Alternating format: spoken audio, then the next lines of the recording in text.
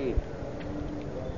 الحمد لله رب العالمين، وصلى الله وسلم على نبينا محمد وعلى آله وصحابته أجمعين، ومن سار على سبيله واتبع هديه إلى يوم الدين. ونستفتح بالذي هو خير، ونسأل الله أن يوفقنا جميعا للقول الصائب والعمل الصالح، وأن يبارك لنا في الأقوال والأعمال، إنه هو ولي ذلك والقادر عليه.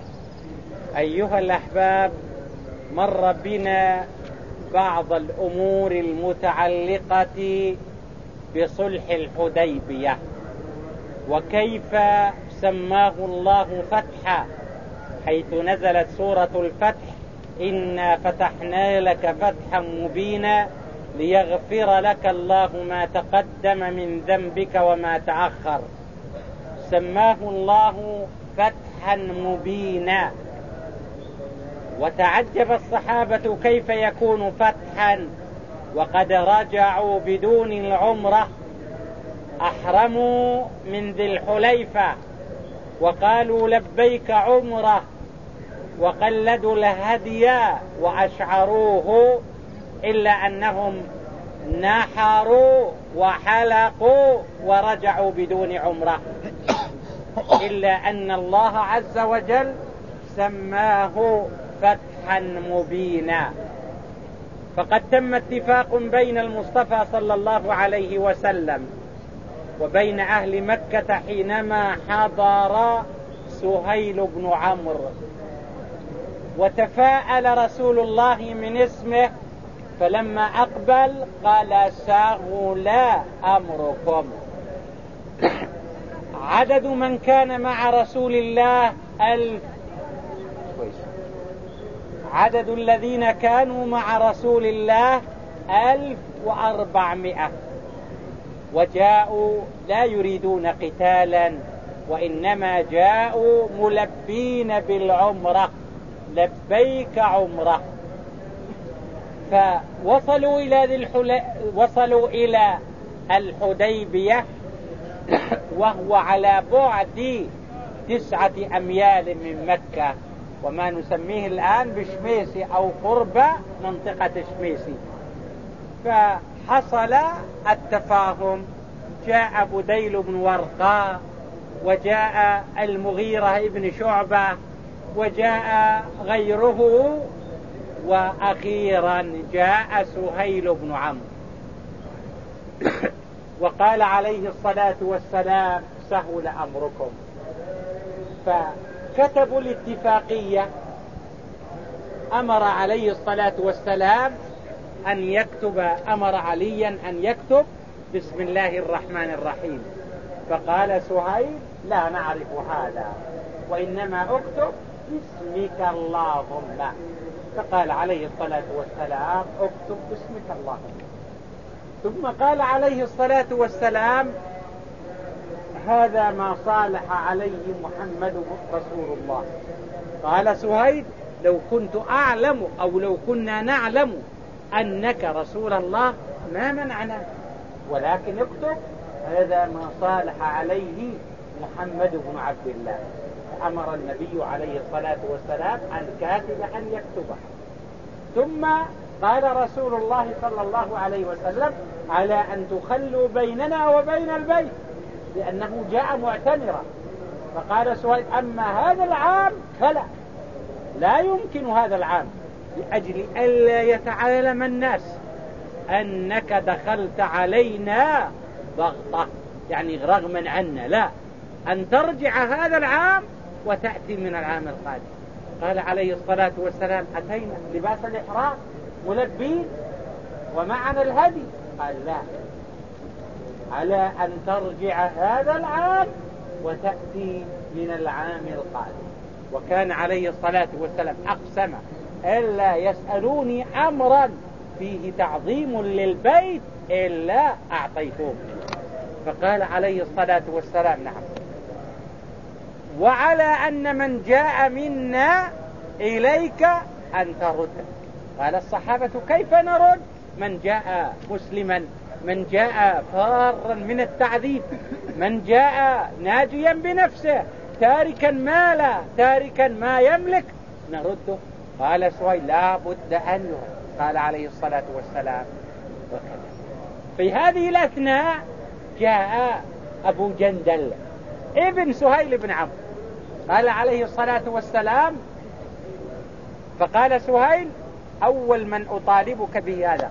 قال عليه الصلاة ما تم شيء، ما تم الاتفاق، لم نكتب شيء. قال إذن والله لا نكتب شيئا، أول ما نطالبك بهذا. قال عليه الصلاة والسلام دعه لي، يعني طلبا اتركه. قال لا. قال عليه الصلاة والسلام بلى. قال لا، لا يكون بيننا اتفاق إلا بعد أن ترد هذا، وهو أبو جندل ابن سهيل ابن عمرو. قال عليه الصلاة والسلام، فقال كيف تردوني؟ وجاء يرفس في قيوده، إلا أنه رد إليه.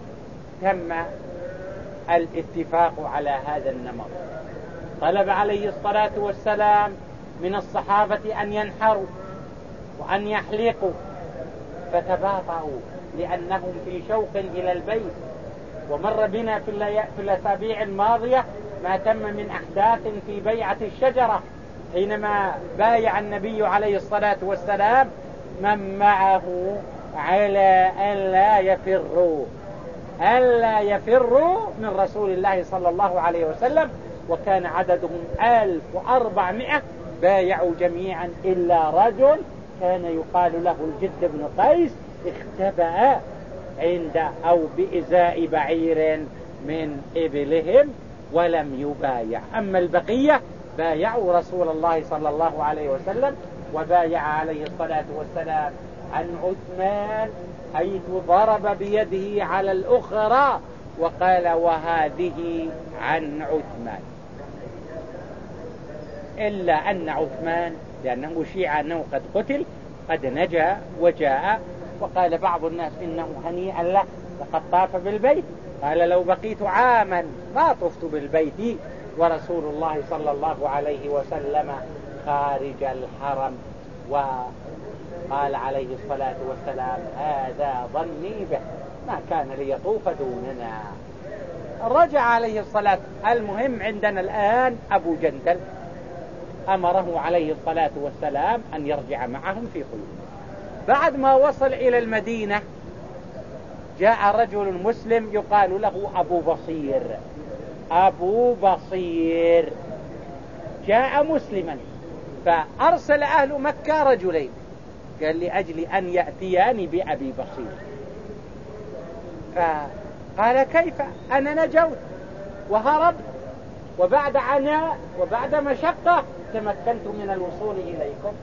فقال عليه الصلاة والسلام افعل معهم والله عز وجل سيجعل لعباده فرجا ومخرجا. أخذوه عائدين به إلى مكة. لما وصلوا إلى قرب ذي الحليفة هذان الرجلان ومعهم الرجل الذي هو أبو بصير جلسوا ليأكلوا شيئا من التمر، معهم قليل من التمر ليأكلوا، فجلسوا يتحدثون. أبو بصير ينظر إلى الرجلين، قال لأحدهما ما هذا السيف؟ قال سيفي. قال أراه بتار، أراه حادا؟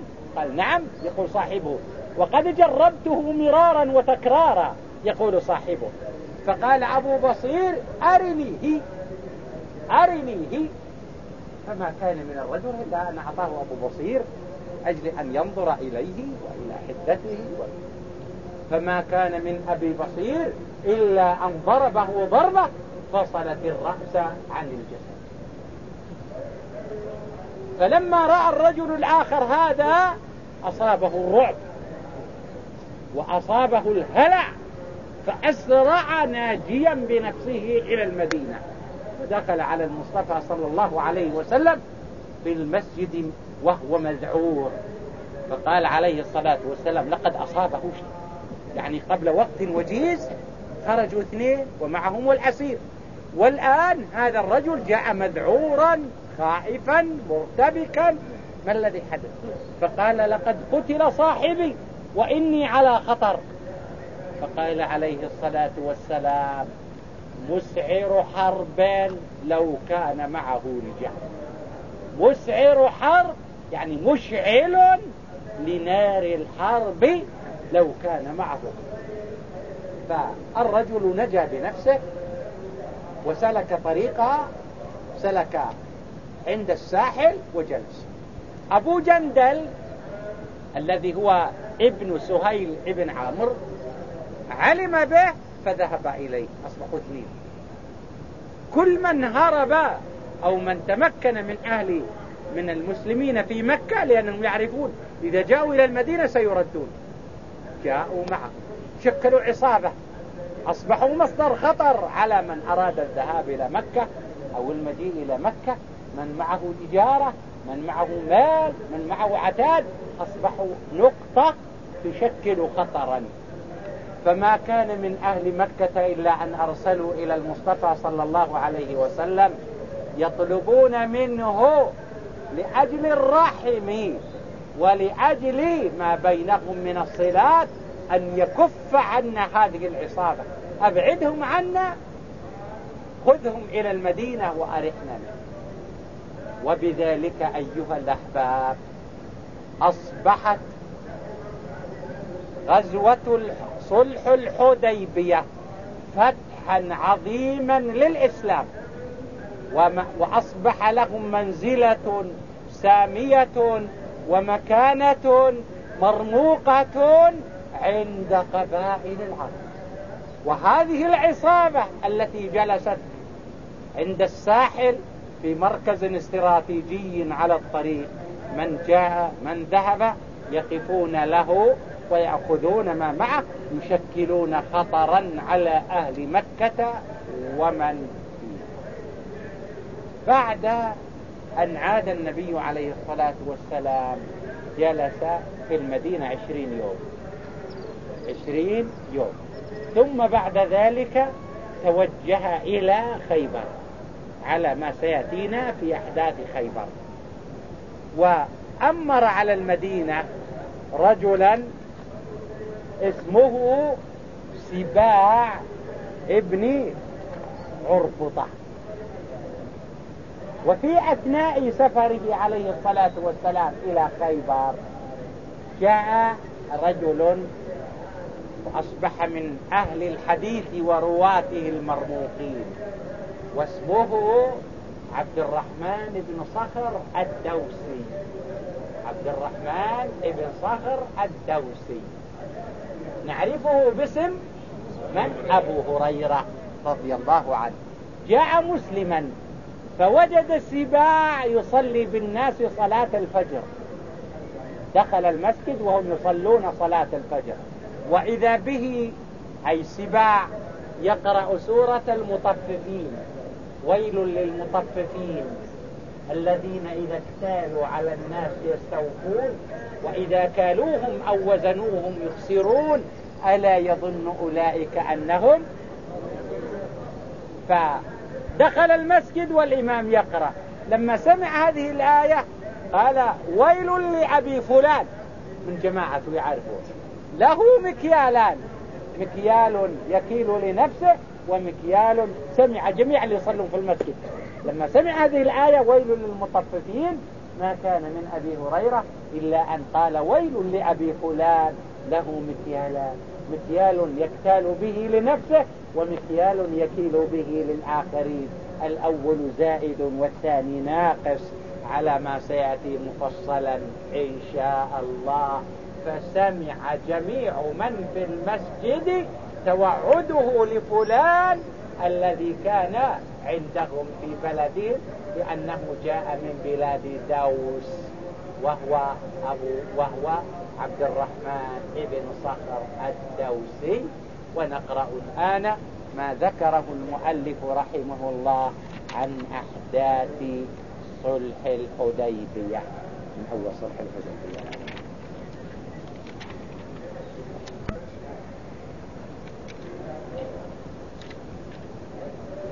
بسم الله الرحمن الرحيم. والصلاة والسلام على أشرف الأنبياء والمرسلين. لو أردنا نعرف صلح الحديبية التاريخ نعرف أن في ذي القعدة عام 6 من الهجرة، ثم دخلت بعد ذلك السنة 7 لأن فتح خيبر في السنة 7 من الهجرة، وصلح الحديبية في السنة 6، وتم في الحديبية أو ما نقول اللي نسميه الآن الشميسي، وهو على بعد 9 أميال من مكة، والنبي خرج معتمرا من ذي الحليفة وأحرم من ذي الحليفة، ومعه الهدي حيث أن معه 70 بدنة هدي. قد يسألني بعض الإخوان في اللقاء السابق، قال الهدي نعرف أنه يجب على المتمتع ويجب على القارئ، والنبي عليه الصلاة والسلام ومن معهم جاءوا معتمرين. نقول الهدي هذا هدي تطوع وليس هدي واجب. الهدي الواجب للمتمتع أو للقارن، إما أن يكون رأسا من الضأن أو رأسا من المعز أو 7 بدنة أو 7 بقرة. لكن التطوع يمكن للإنسان أن يهدي ما شاء. والنبي عليه الصلاة والسلام في حجة الوداع كان معه 100 من الإبل وأهداها، ونحر عليه الصلاة والسلام بيده الشريفة 63، وأمر علي بن أبي طالب رضي الله عنه أن ينحر الباقي. نعم. بسم الله الرحمن الرحيم، والصلاة والسلام على أشرف الأنبياء والمرسلين نبينا محمد وعلى آله وصحبه أجمعين. قال المصنف رحمه الله: صلح الحديبية، وفيها كانت وقعة الحديبية. وعدة الصحابة يعني عددهم 1400، بعضهم يقول 1400 وكذا، وبعضهم يقول 1500، وبعضهم يقول 1400، ولا مشاحة في ذلك. فمن قال 1400 استبعد الكسر، ومن قال 1500 تمم الكسر، ومن ذكرهم بعددهم فلا حرج في ذلك. نعم. وعدة الصحابة إذ ذاك 1400، وهم أهل الشجرة وأهل بيعة وأهل الشجرة لقد رضي الله عن المؤمنين إذ يبايعونك تحت الشجرة. وكان عليه الصلاة والسلام جالس إلى شجرة، وأحدهم رفع الغصن عن رأس رسول الله عليه الصلاة والسلام وبايعهم فردا إلا الجد بن قيس انخنسا وابتعدا ولم يبايع. ومنهم من بايع 3 مرات، بايع في أول المبايعة وفي الوسط وفي الأخير. كعب بن الأكوع بايع 3 مرات. نعم.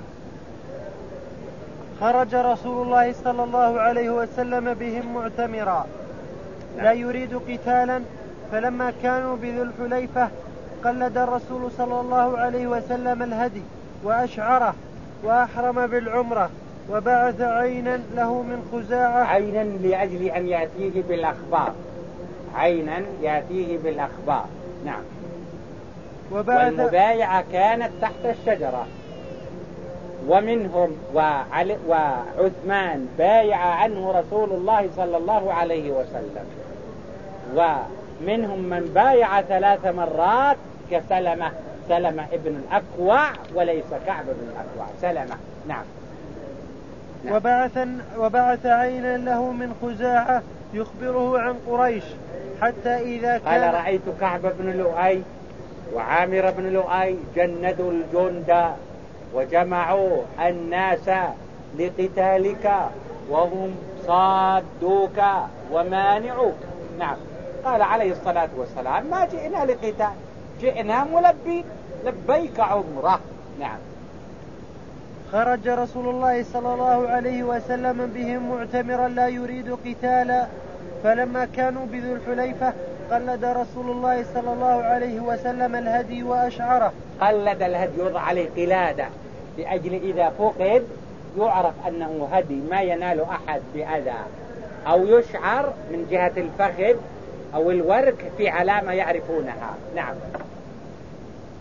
وأحرم بالعمرة، وبعث عيلا له من خزاعة يخبره عن قريش، حتى إذا كان قريبا من عسفان أتاه عينه، يعني أتاه المرسل ليأتي بالأخبار، وقال إن كعب بن لؤي وعامر بن لؤي جمعوا الجموع وهم صادوك ومانعوك. نعم.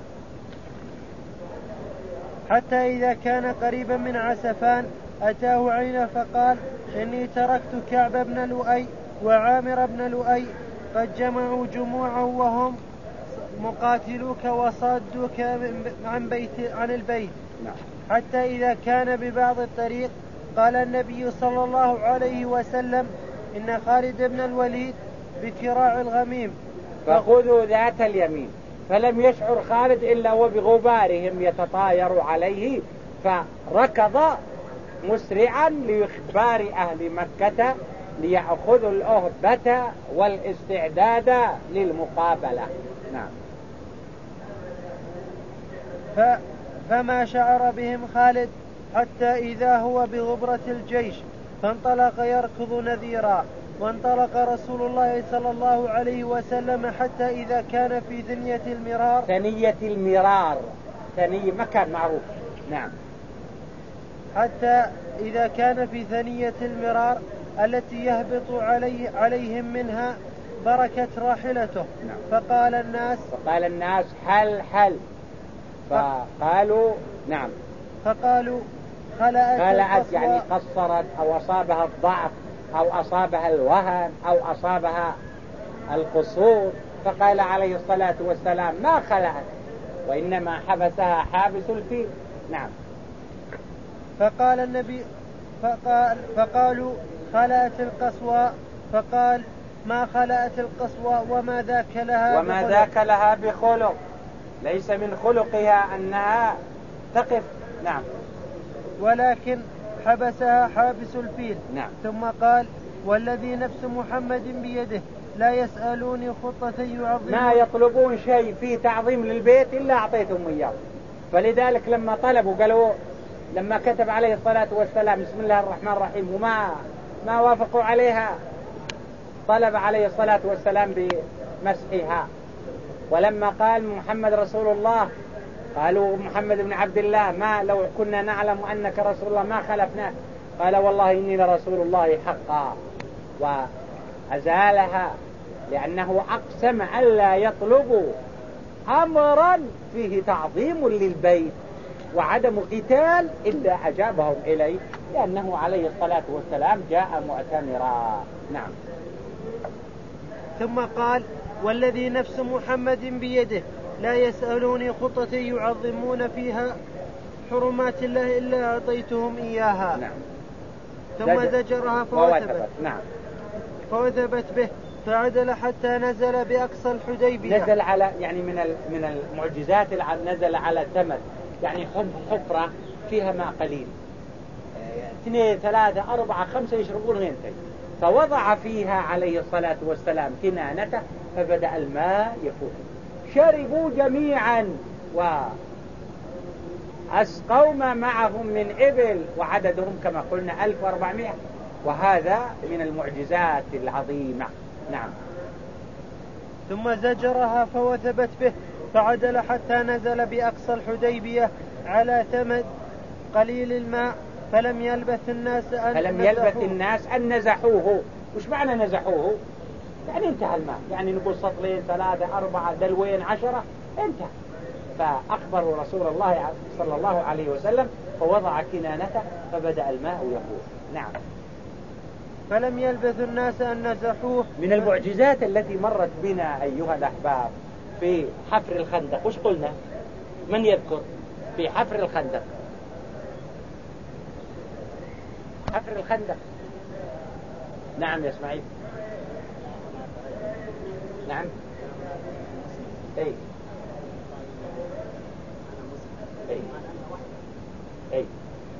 هذه قصة.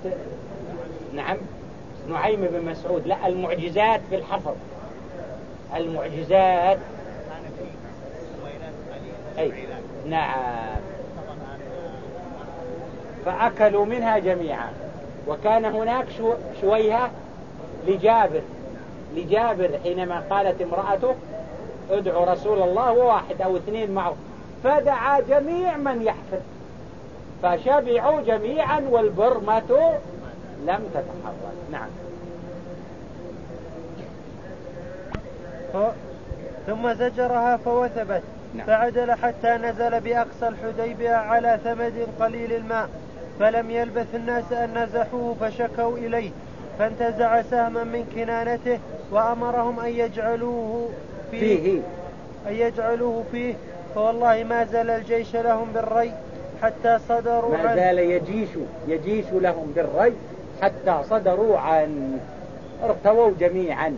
نعم. فوالله ما زال يجيش لهم بالري حتى صدروا عنه. وفزعت قريش لنزوله فأحب أن يبعث إليهم رجلا. نعم. فدعا عمر فقال دعا عمر قال ليس من بني عدي ابن كعب أحد، وإني لا آمن على نفسي، وإنما أرسل عثمان فهو يؤدي المهمة ومن يساعده ويناصره بذلك كله. فجاء استلحق عليه الصلاة والسلام، طلب عثمان فجاء فأعطاه المهمة. الأول أننا جينا للعمرة ما جينا القتال. الثاني أن يبشر من فيه أو من في مكة من المسلمين بأن الله سبحانه وتعالى سيفتح عليهم. نعم. وفزعت قريش لنزوله فأحب أن يبعث إليهم رجلا فدعا عمر فقال يا رسول الله ليس لي بمكة أحد من بني عدي بن كعب يغضب لي إن أوذيت، فأرسل عثمان فإن عشيرته بها وإنه يبلغ ما أردت. فدعاه فأرسله إلى قريش وقال أخبرهم أننا لم نأتي للقتال وإنما جئنا معتمرين. نعم. وإنما جئنا عمارا وادعهم إلى الإسلام. وأمره أن يأتي رجالا بمكة مؤمنين ونساء مؤمنات فيبشرهم بالفتح وأن الله عز وجل مظهر دينه بمكة حتى لا يستخفى فيها بالإيمان. نعم. لا يكون سرا، يكون علن، والحمد لله. نعم. فانطلق عثمان فمر على قريش قالوا أين تريد؟ قالوا أخبركم بعثني رسول الله صلى الله عليه وسلم أدعوكم إلى الله وأدعوكم إلى الإسلام وأخبركم أنه ما جاء لقتال وإنما جاء معتمرا. نعم. فانطلق عثمان فمر على قريش فقالوا إلى أين؟ فقال بعثني رسول الله صلى الله عليه وسلم أدعوكم إلى الله وإلى الإسلام. نعم. ويخبركم أنه لم يأتي لقتال وإنما جئنا عمارا يعني معتمرين. نعم. والذي يأتي للعمرة لا يرد. نعم. قالوا قد سمعنا ما تقول فاذهب إلى المهمة اللي جئت لأجلها. ذهب. نعم. وكان هناك أبان بن سعيد رحب به وأردفه على فرسه. نعم. وطلبوا منه أن يطوف ما طاف. نعم. وقام إليه أبان بن سعيد بن العاص فرحب به وحمله على الفرس وأردفه أبان حتى جاء مكة. وقال المسلمون قبل أن يرجع خلص عثمان دوننا إلى البيت هنيئا. نعم. خلص عثمان من بيننا إلى البيت. فقال رسول الله صلى الله عليه وسلم ما أظنه طاف بالبيت ونحن محصورون. نعم. قالوا وما يمنعه يا رسول الله وقد خلص؟ قال ذلك ظني به ألا يطوف بالكعبة حتى نطوف معه. واختلط المسلمون بالمشركين في أمر الصلح فرمى رجل من أحد الفريقين رجلا من الفريق الآخر. حصلت مراهنة، يعني سهيل بن عمرو كان مع المسلمين مرهون مع المسلمين وعثمان عند أهل مكة. نعم. هذه المراهنة. نعم. فكانت معارك وتراموا بالنبل والحجارة وصاح الفريقان وارتهن كل منهم من فيهم.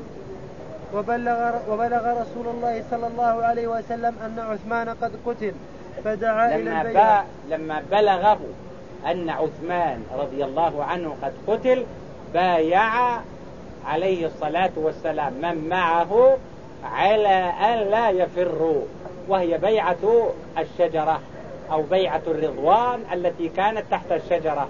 نعم.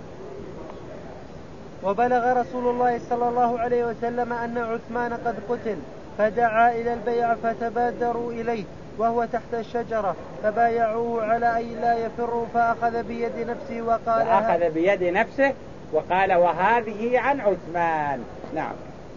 وقال هذه عن عثمان. نعم. ولما تمت البيعة رجع عثمان فقالوا له اشتفيت من الطواف بالبيت؟ فقال بئس ما ظننتم بي والذي نفسي بيده لو بقيت سنة ورسول الله صلى الله عليه وسلم خارج ما طفت قبله. نعم. قال هذا ظني فيه، يقول عليه الصلاة والسلام. نعم. لو مكثت بها سنة ورسول الله صلى الله عليه وسلم بالحديبية ما طفت بها حتى يطوف، ولقد دعتني قريش إلى الطواف فأبيت، فقال المسلمون رسول الله أعلم بالله وأحسننا ظنا. نعم. وكان عمر أخذ بيد رسول الله صلى الله عليه وسلم للبيعة وهو تحت الشجرة، فبايعه المسلمون كلهم، لم يختلف إلا الجعد بن قيس، إلا الجد بن قيس، فانخنس عند بعير لهم ولم يبايع. نعم. لم يختلف إلا الجد بن قيس. وكان معقل بن يسار آخذا بغصنها يرفعه عن رأس رسول الله صلى الله عليه وسلم.